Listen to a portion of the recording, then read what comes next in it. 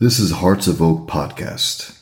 Free speech, religious disagreement, children's rights, and open and free discussion on any topic are bedrock to a democratic free society, and we seek to promote and champion these basic rights. Join us.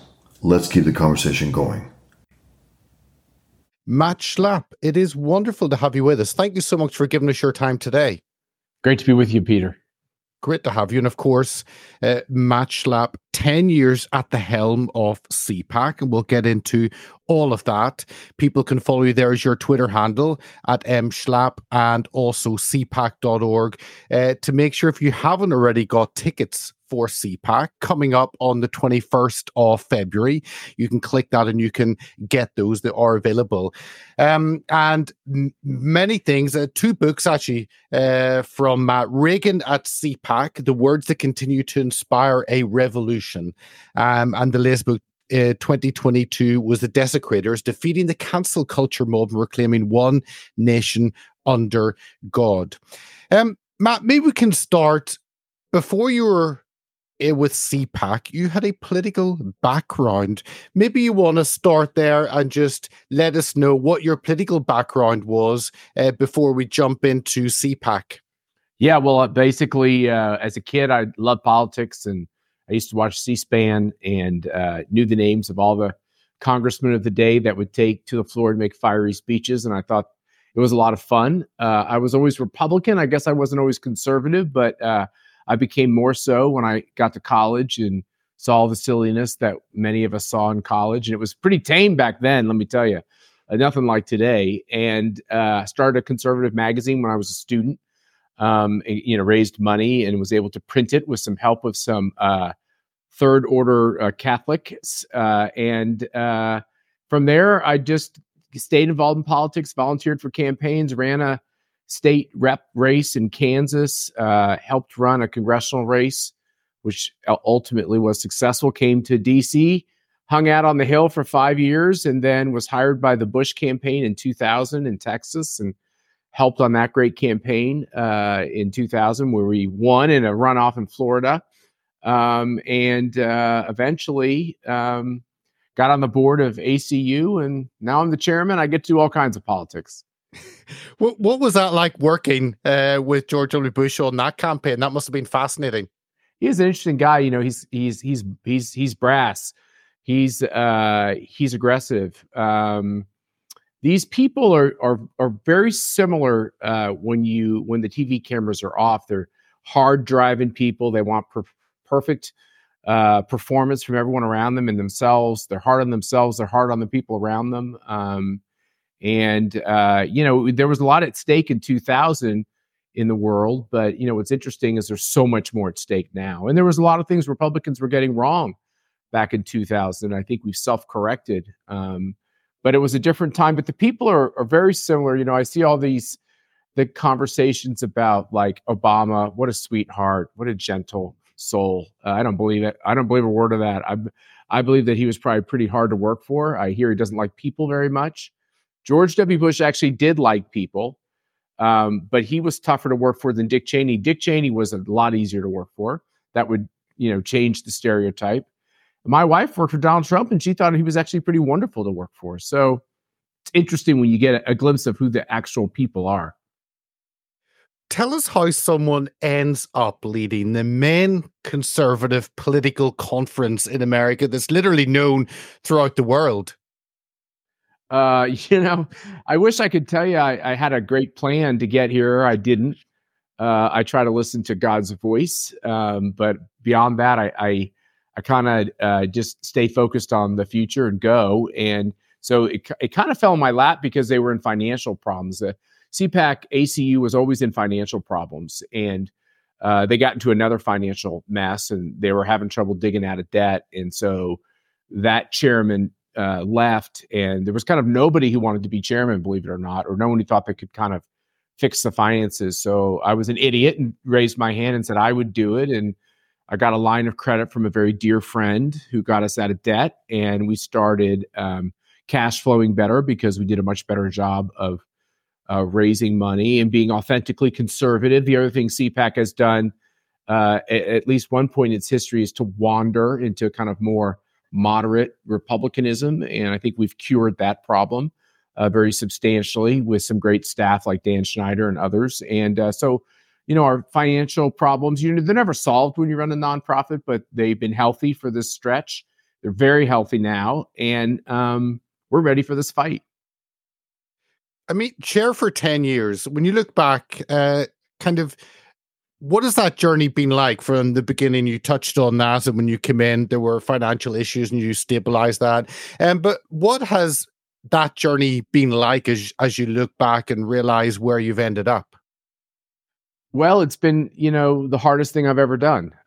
People might think it's easy to give speeches and put on a conference, but it's really hard because CPACs always have this special role in American politics and increasingly in politics around the globe. And because it's special, it's very much attacked. And we get attacked as much as anybody gets attacked. We don't have a voting card. We don't have any government power, but the left really hates us. And I think what they hate most about us is we're a place where conservatives come, obviously, and gather together, but they don't have anything like it on their side. Now, the communists have things, and obviously Davos is going on, and the globalists have their thing, but CPAC is this very special time when conservatives can rally together. As I said, it's increasingly international in flavor, and we're not going to stop no matter what these leftists try to throw at us. We'll get through the attacks. As I said, it's a very hard thing to get through the month of CPAC, but then we get to the other side, and we have a really important election in America, and we got to be ready for it. Well, I will not forget being there last year, and I've been at so many political conferences in the UK. And you watch CPAC from abroad and you think, wow, that pizzazz, that energy, that flair, it's a million miles away from anything we have in the UK. And yeah, I had that media row with Steve Bannon holding court there. I mean, the last evening with Trump speaking for 90 minutes. And it was just a glorious spectacle of pulling people in and just the whole event. I certainly thoroughly enjoyed being there last year. Yeah, we're glad you were with us. We hope you come back. And, I think it's an annual voyage for a lot of people. You're going to see a lot more people from around the globe coming. We're actually going to do a special meeting with international people the day before CPAC starts because we just have so many now. We have so many countries that are asking for CPACs in their country. And it's hard for us to navigate all that. But I agree with you. There's, I used to say it was a 3-day crash course in the state of American democracy. And now it's something more important than even that. It is almost like a psychological boost for all of us who are canceled and depressed and despondent over the idiocy and the momentum socialism, communism, Marxism has in our institutions and in politics. And it's easy to get really discouraged. A lot of Americans are like buying RVs and, ranches and trying to figure out a way to stay away from the cities. And they're getting ready for things to get a lot worse. And I suppose I have one foot in that camp, but my other foot is firmly planted in the idea that we can still change this. I mean, I always look at our last election and I say, the reason why there was so much cheating is because there's less of them. When you have a majority, you don't cheat, you just win. And when you have a minority, you figure out clever, illegal ways to try to win. And that's what's going on in this country. And that's not going on just in elections. It's going on in boardrooms. It's going on in the media companies, in the major media companies, it's going on in social media. You have this small niche group of powerful, wealthy people who are diabolically trying to shut down the voices of everyone else. And yes, they've had great success in doing it, but I still think we can turn the tide. I think a lot of it has to do with whether or not Donald Trump gets elected president. Yeah, hugely. And we'll touch on that in a little bit. But you mentioned about that international side. And of course, CPAC under your leadership has grown to Brazil and Japan and Hungary. And I didn't actually realize Israel also. I saw some of the videos last year in Israel. Tell us about that kind of expansion. Obviously, was that intentional? Was it people approaching you? How has that happened? Yeah, it's once again, I'd love to tell you I had this great plan that was, single space, 10 pages of our takeover of the world, but it doesn't exist. what ended up happening is we improved our product in America. We improved our production. It became the thing everyone covered left and right. Here's where all the conservative politicians were going to assemble. Here's where all the presidential candidates were going to assemble. And then I think people started to see it over the globe. It was a couple of things we did.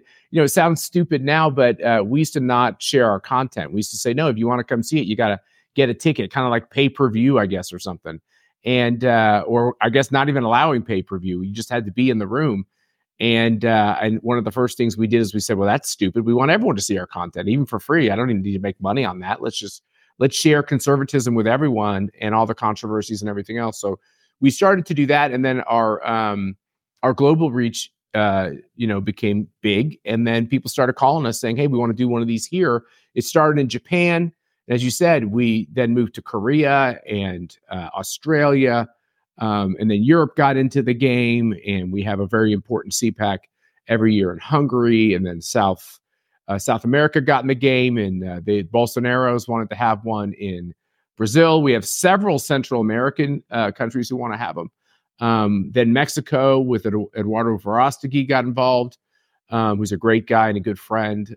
So yeah, we've got global reach. We're in all these continents, and the partners are amazing, and I don't see it slowing down at all.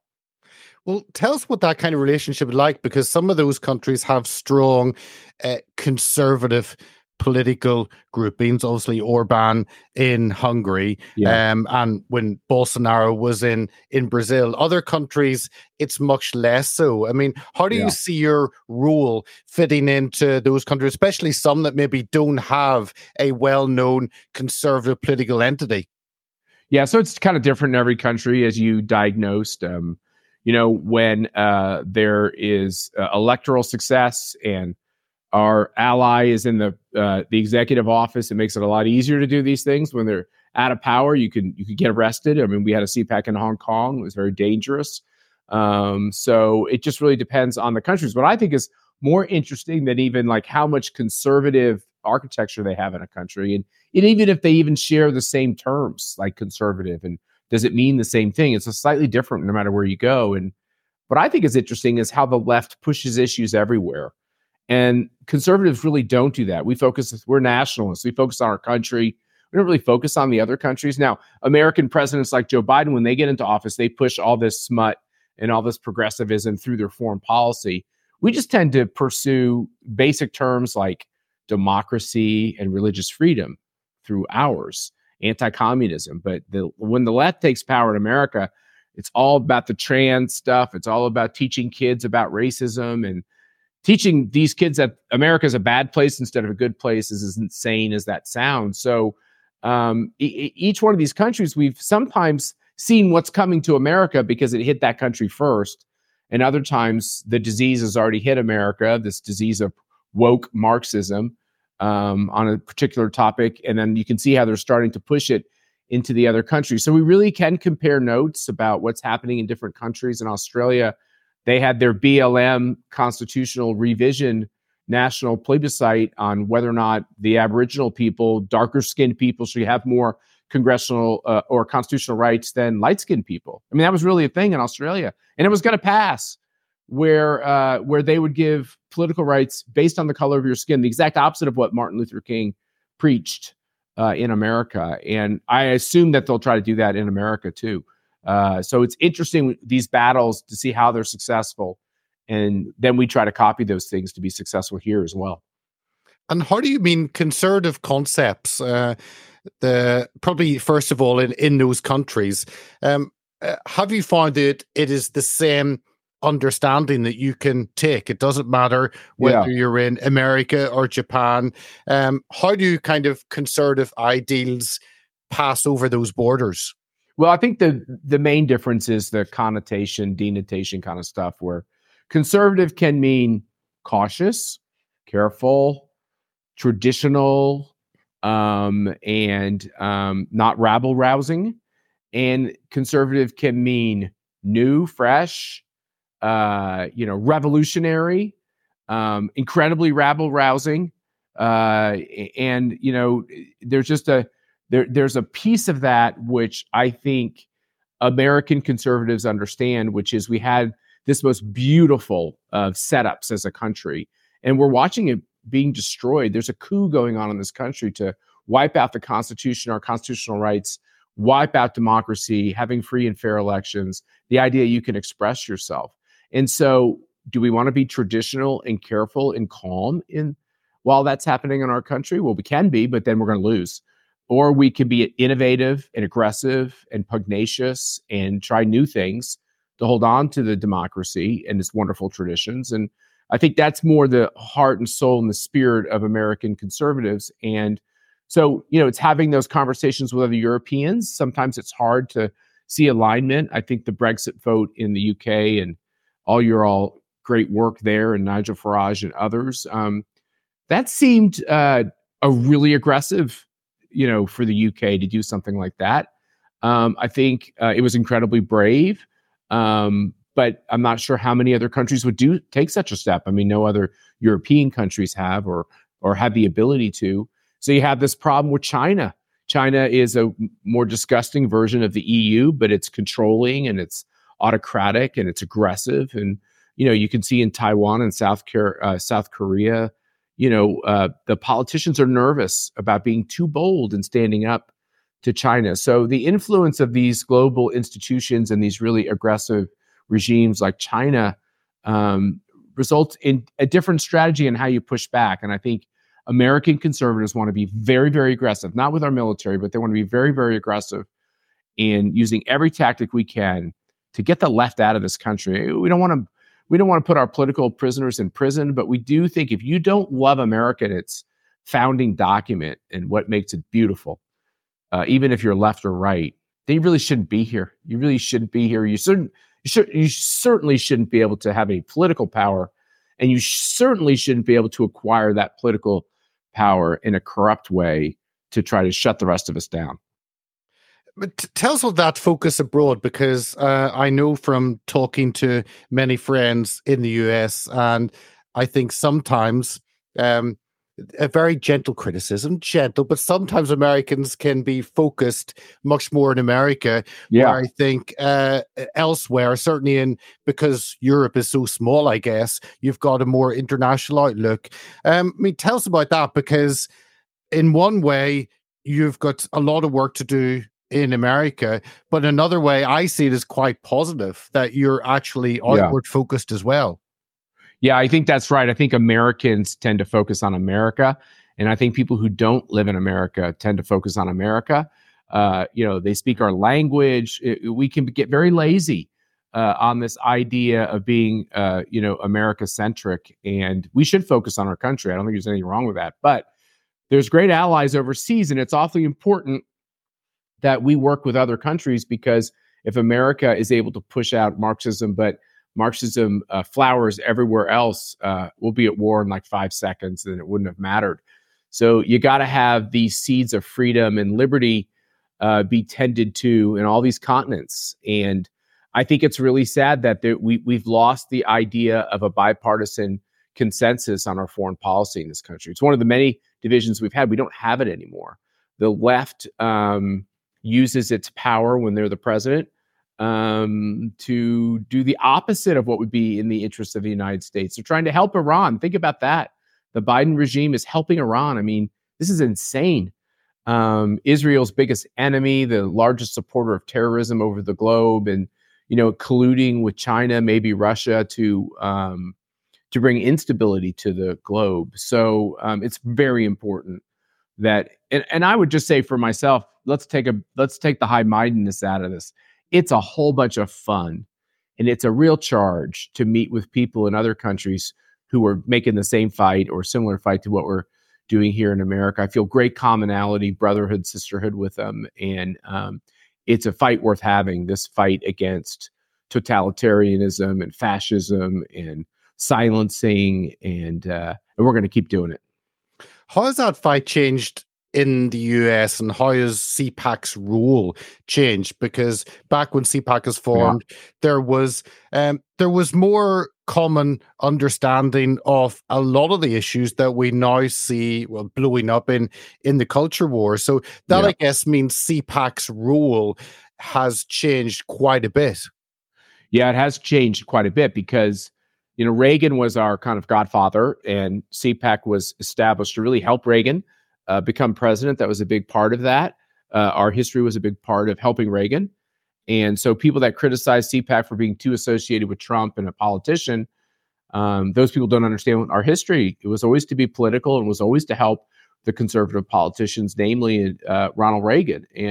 But there was conservatives were dismissed back then, 40 years ago plus, and Reagan and other conservatives of his day wanted some self-respect. They wanted the Republican Party to respect the conservative voice because we believed we were the majority, even though I was pretty young at this moment.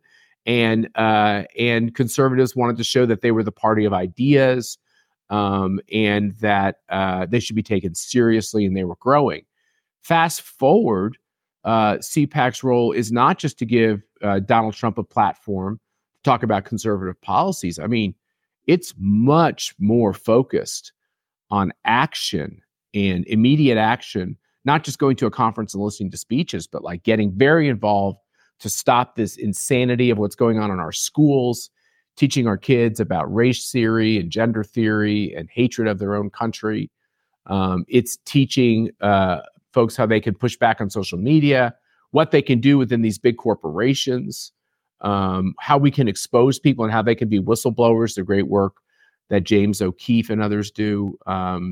This is much more of what the focus is. We don't really care now if the left respects us or if the Republican Party understands we're the majority. Everyone knows that conservatives make up the Republican Party and we're the majority. That's long ago been settled. Now the question is, can we get a coalition going from the center to the right to save the country? And it's the jury's out on whether we succeed. The thing I hear overseas is if we don't succeed here, they're doomed overseas. Most countries believe that freedom will die on this globe if America continues to move this aggressively to the left. So it's kind of do or die. It's all about our future. It's existential for America. And I feel tremendous pressure this year to get the job done. I think you're right. Whenever the world does look to America, and many nations look to America for leadership, and I think for hope. I mean, that is quite a bit of responsibility, because in many countries the systems have collapsed further than the US.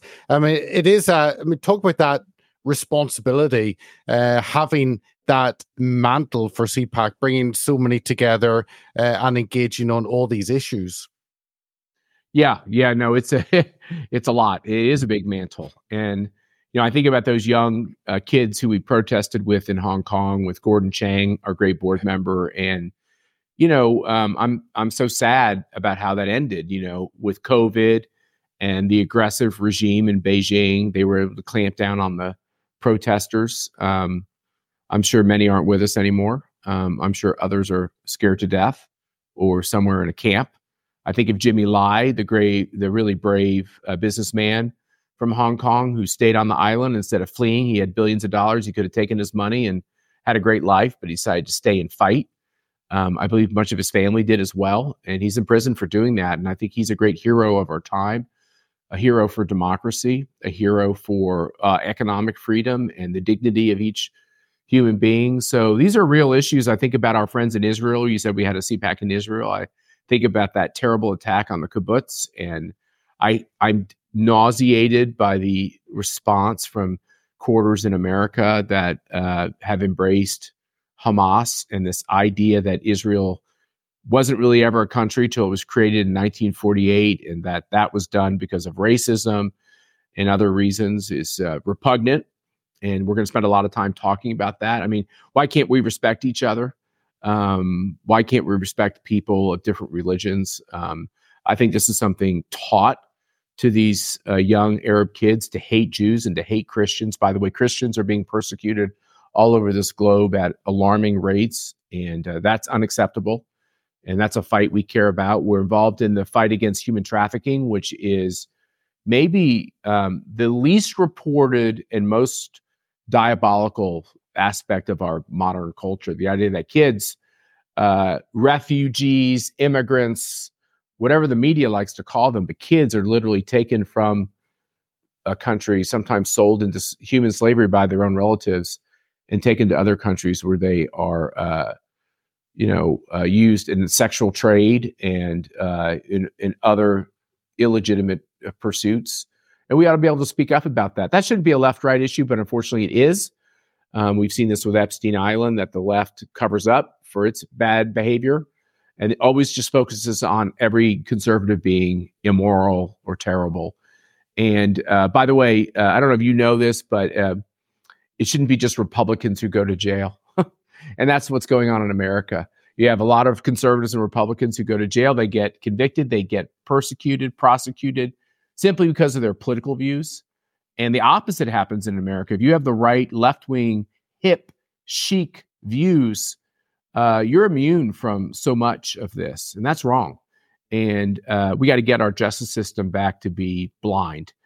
Lady Justice is supposed to have a blindfold over her eyes because she doesn't care about the individual person as much as she cares about the circumstances that arise in a court of law. And we've lost that in this country. And Hunter Biden is example number one, and the pursuit of Trump is example number one in all of that.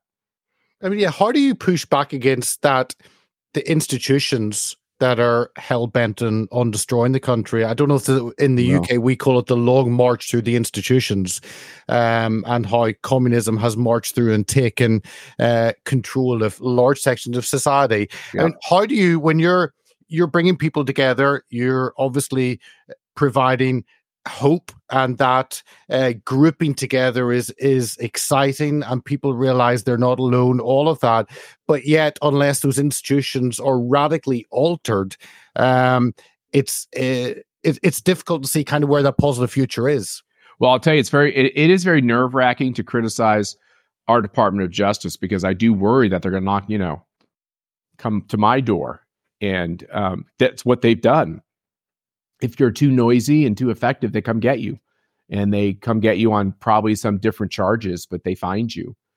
They somehow find a way to tie you down legally. I can't tell you over the course of the last year how many people I know have called me, crying because they're subject of a quiet investigation, one that's destroying their financial security, their harmony in their house, their future, their careers. And once again, this is a crime that is perpetrated against Republicans over and over and over again, who dare to be effective in politics. So yeah, I think it's worrisome. They have so much power, and that's really, I sound like a lefty now. I don't like these law enforcement agencies having so much power. I don't like them having the power to destroy. I don't like them having budgets that aren't scrutinized. I don't like the fact that Republicans are caving to the idea that the FBI needs a lot more money and a lot more power and a lot bigger, shinier headquarters, when they did all of this terrible, illegal activity aimed at Republicans. I mean, there should be a price to be paid. Let me tell you something else. We also ought to pay all the legal bills for all these people who have gone through this torture. And on the other side, it's so transparent that it was done just for political reasons. They ought to be paid back. There's no convictions. If it's been shown to be a canard, anybody involved in the Russian collusion should have their lawyers' fees paid. It was all of a made-up political op by the Hillary Clinton campaign. And maybe Hillary should pay all these legal fees. She's the one who invented this whole story. And it resulted in eventually in a special counsel and going through all the paperwork and all Donald Trump's background, and then anybody who had anything to do with him. And, same thing on J6. You have a protest, a violent protest, which a lot of us could barely watch on TV. It was heartbreaking. There was a lot of questions and confusion and concern. But at the end of the day, 4 hours on the Hill has resulted in 2 years of being held in prison without being able to go to court. Thousands of people are being pursued. More people are being pursued for J6 than human trafficking. Think about that. Or other crimes that are happening in our society. Once again, the big mistake, people who protested on J6, their biggest mistake was not breaking this or that law. Their biggest mistake was being a Trump supporter, because there's no acceptance of that. You can be a Black Lives Matter, the president of the United States can be waken up and moved to the bunker because they're so afraid that the BLM protesters will pierce the White House and not one person will go to jail. And if they do go to jail, Kamala Harris will bail them out, which is what she did with those folks. The Hamas folks were at the White House the other day protesting in front of the White House, violently shaking the gates. Not one person was arrested, but those folks who shook the security gates at the Capitol on J6, some of them have had their prison sentences made longer for merely touching that gate. Now, I'm not saying that an unruly mob is the way we should govern our country. I think we should follow the law. Everyone should have to follow the law. But there has to be some fairness in how a Democrat is treated and how a Republican is treated. Well, we've had Jake Lang on a few times, and he's one of hundreds that are imprisoned. We've had Brandon Strack on, and I know he has been hounded. And those are two examples. But how I kind of am curious looking at it and thinking, I don't know if there's enough anger at what has been done against Republicans and conservatives. It seems to be hot air, but you're right. You're talking about paying the bills. That would be a place to start. And I wonder why that anger has not transpired into more action. Well, I think, unfortunately for the people associated with J6, they must feel completely forgotten. But I think over time, more and more people realize what a travesty this has been. In the beginning, I think there was a shock from a lot of Republicans who thought, well, this is not the right way to protest what happened in the election. I'm a big believer in outrageous amounts of voter fraud in 2020. But still, a lot of people didn't know if they understood what happened around J6. And one of the reasons they didn't understand is there was a very well contrived, we say, narrative in this country from Nancy Pelosi and from the national media to give you one view of what happened on J6, to not share the information, to not share the security tapes. It's important for people who believe that all these J6 people should go to prison. They should look at these tapes, and you see these tapes, it really gives you a broader perspective of what happened that day. I'm sure there were some folks in the crowd that were more aggressive than others, but I know lots of people who were there, and the only thing they cared about was their country and making their voices heard that we should follow election laws. And the irony is the people that protested not following the election laws went to prison, and the people that violated the election laws did not. And that's just, in a nutshell, what the problem of what's going on in my country. 100%. Can I ask you the CPAC's Sure. relationship with the Republican Party? Yeah. I mean, since one Donald J. Trump has arrived on the scene, it's kind of changed that landscape. When you drop someone in who is a disruptor like that, and you now see kind of maybe different wings. Maybe there were different wings in the Republican Party, but certainly from abroad, you see that certainly much easier. And I'm wondering, how does that affect kind of CPAC's relationship with the Republican Party? Because you deal with everyone in the party, wherever they are on the spectrum. Yeah, that's right. I mean, I would say that in the past on our board, we had a lot of committee men and women who were on the board of the RNC, the Republican National Committee, and I think that's less so now, even though we have some. I think that there was a much closer relationship between the party and CPAC over a long period of time. And I think we view ourselves as plenty independent from the party. I think we're actually more important than the party organization.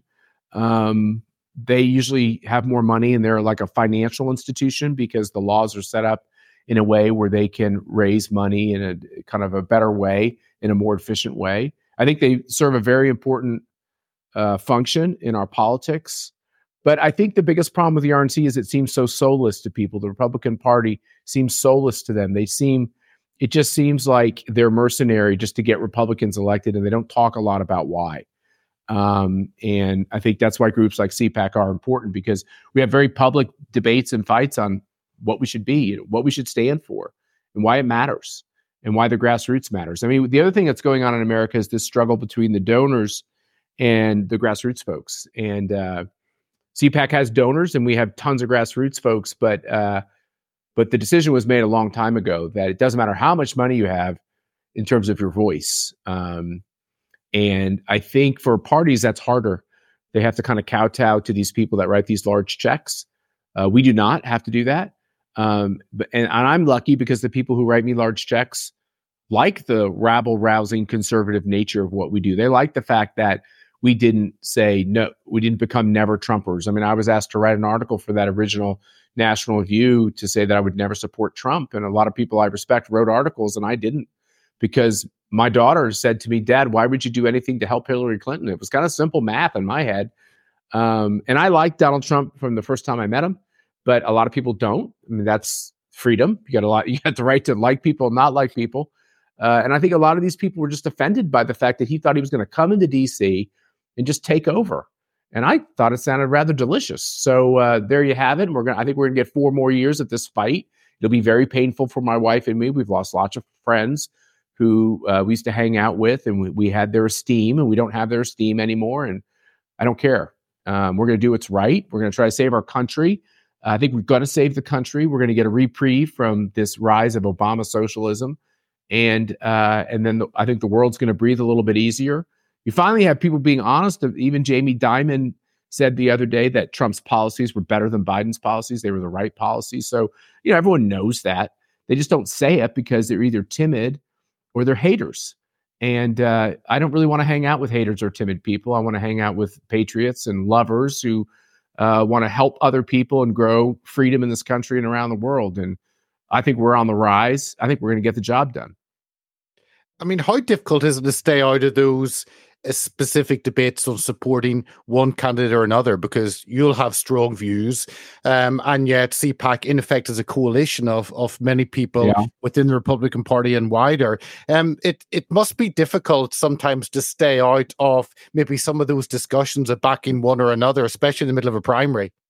Well, we endorsed Trump before Iowans voted, but we had this debate at the board level as to whether it'd be better to wait until people voted, until we weighed in. And, people have different opinions. There's maybe not a right or wrong decision there.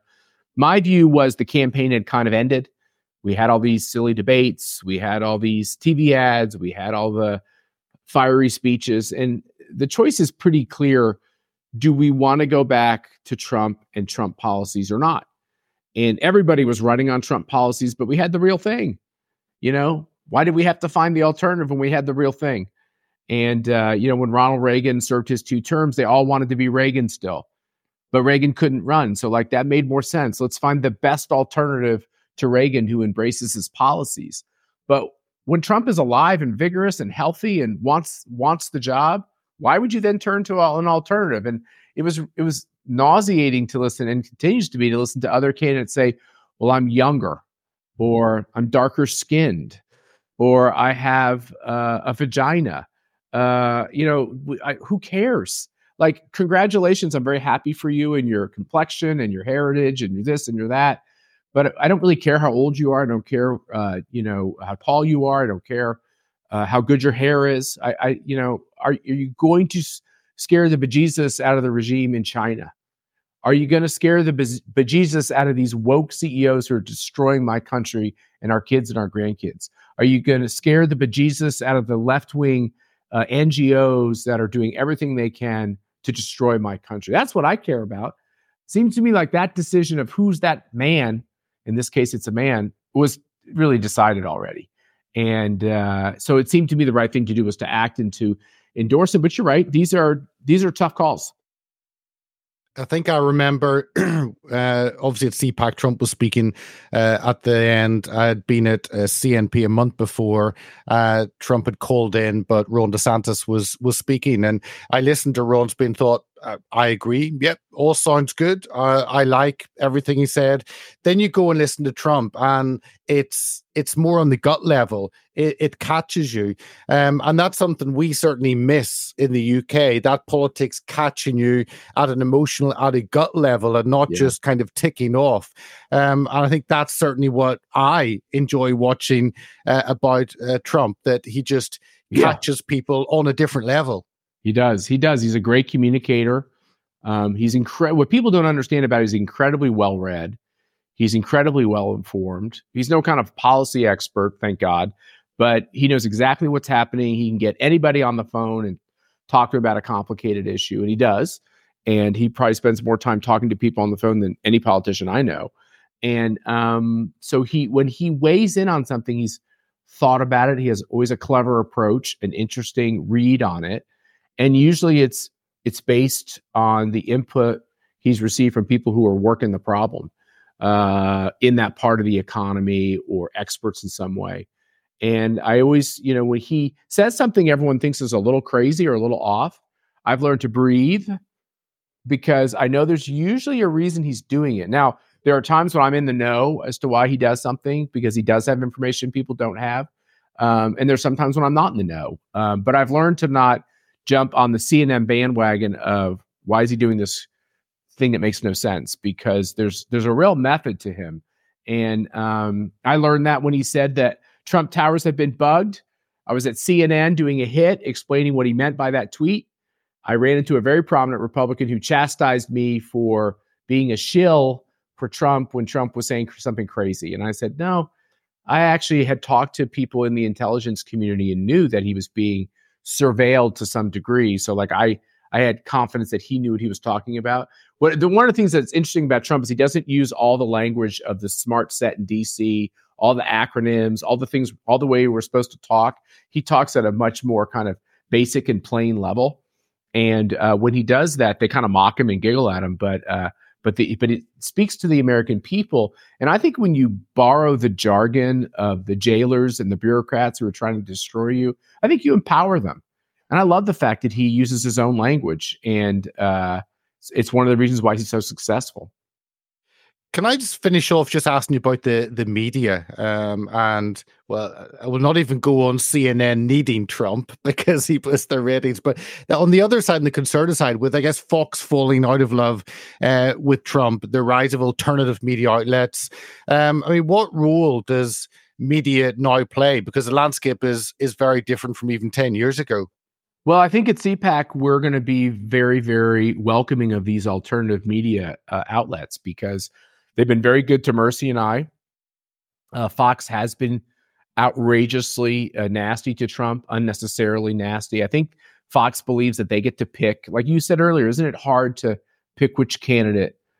It's a real responsibility. And I think Fox believes, mostly because they're in New York, and my parents were New Yorkers, so I can get away with saying this, but New Yorkers do always think they're in charge of everything.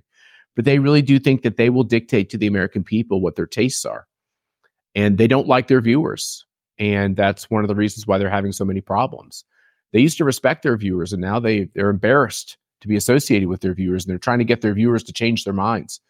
And their viewers, smack them back by saying, no, we actually want Trump, even if he doesn't appear on your airways very often.